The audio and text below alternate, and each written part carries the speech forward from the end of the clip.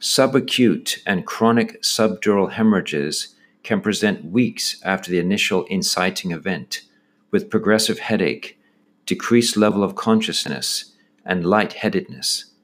Diagnosis is through non-contrast head CT, which would show a crescent-shaped hyperdensity.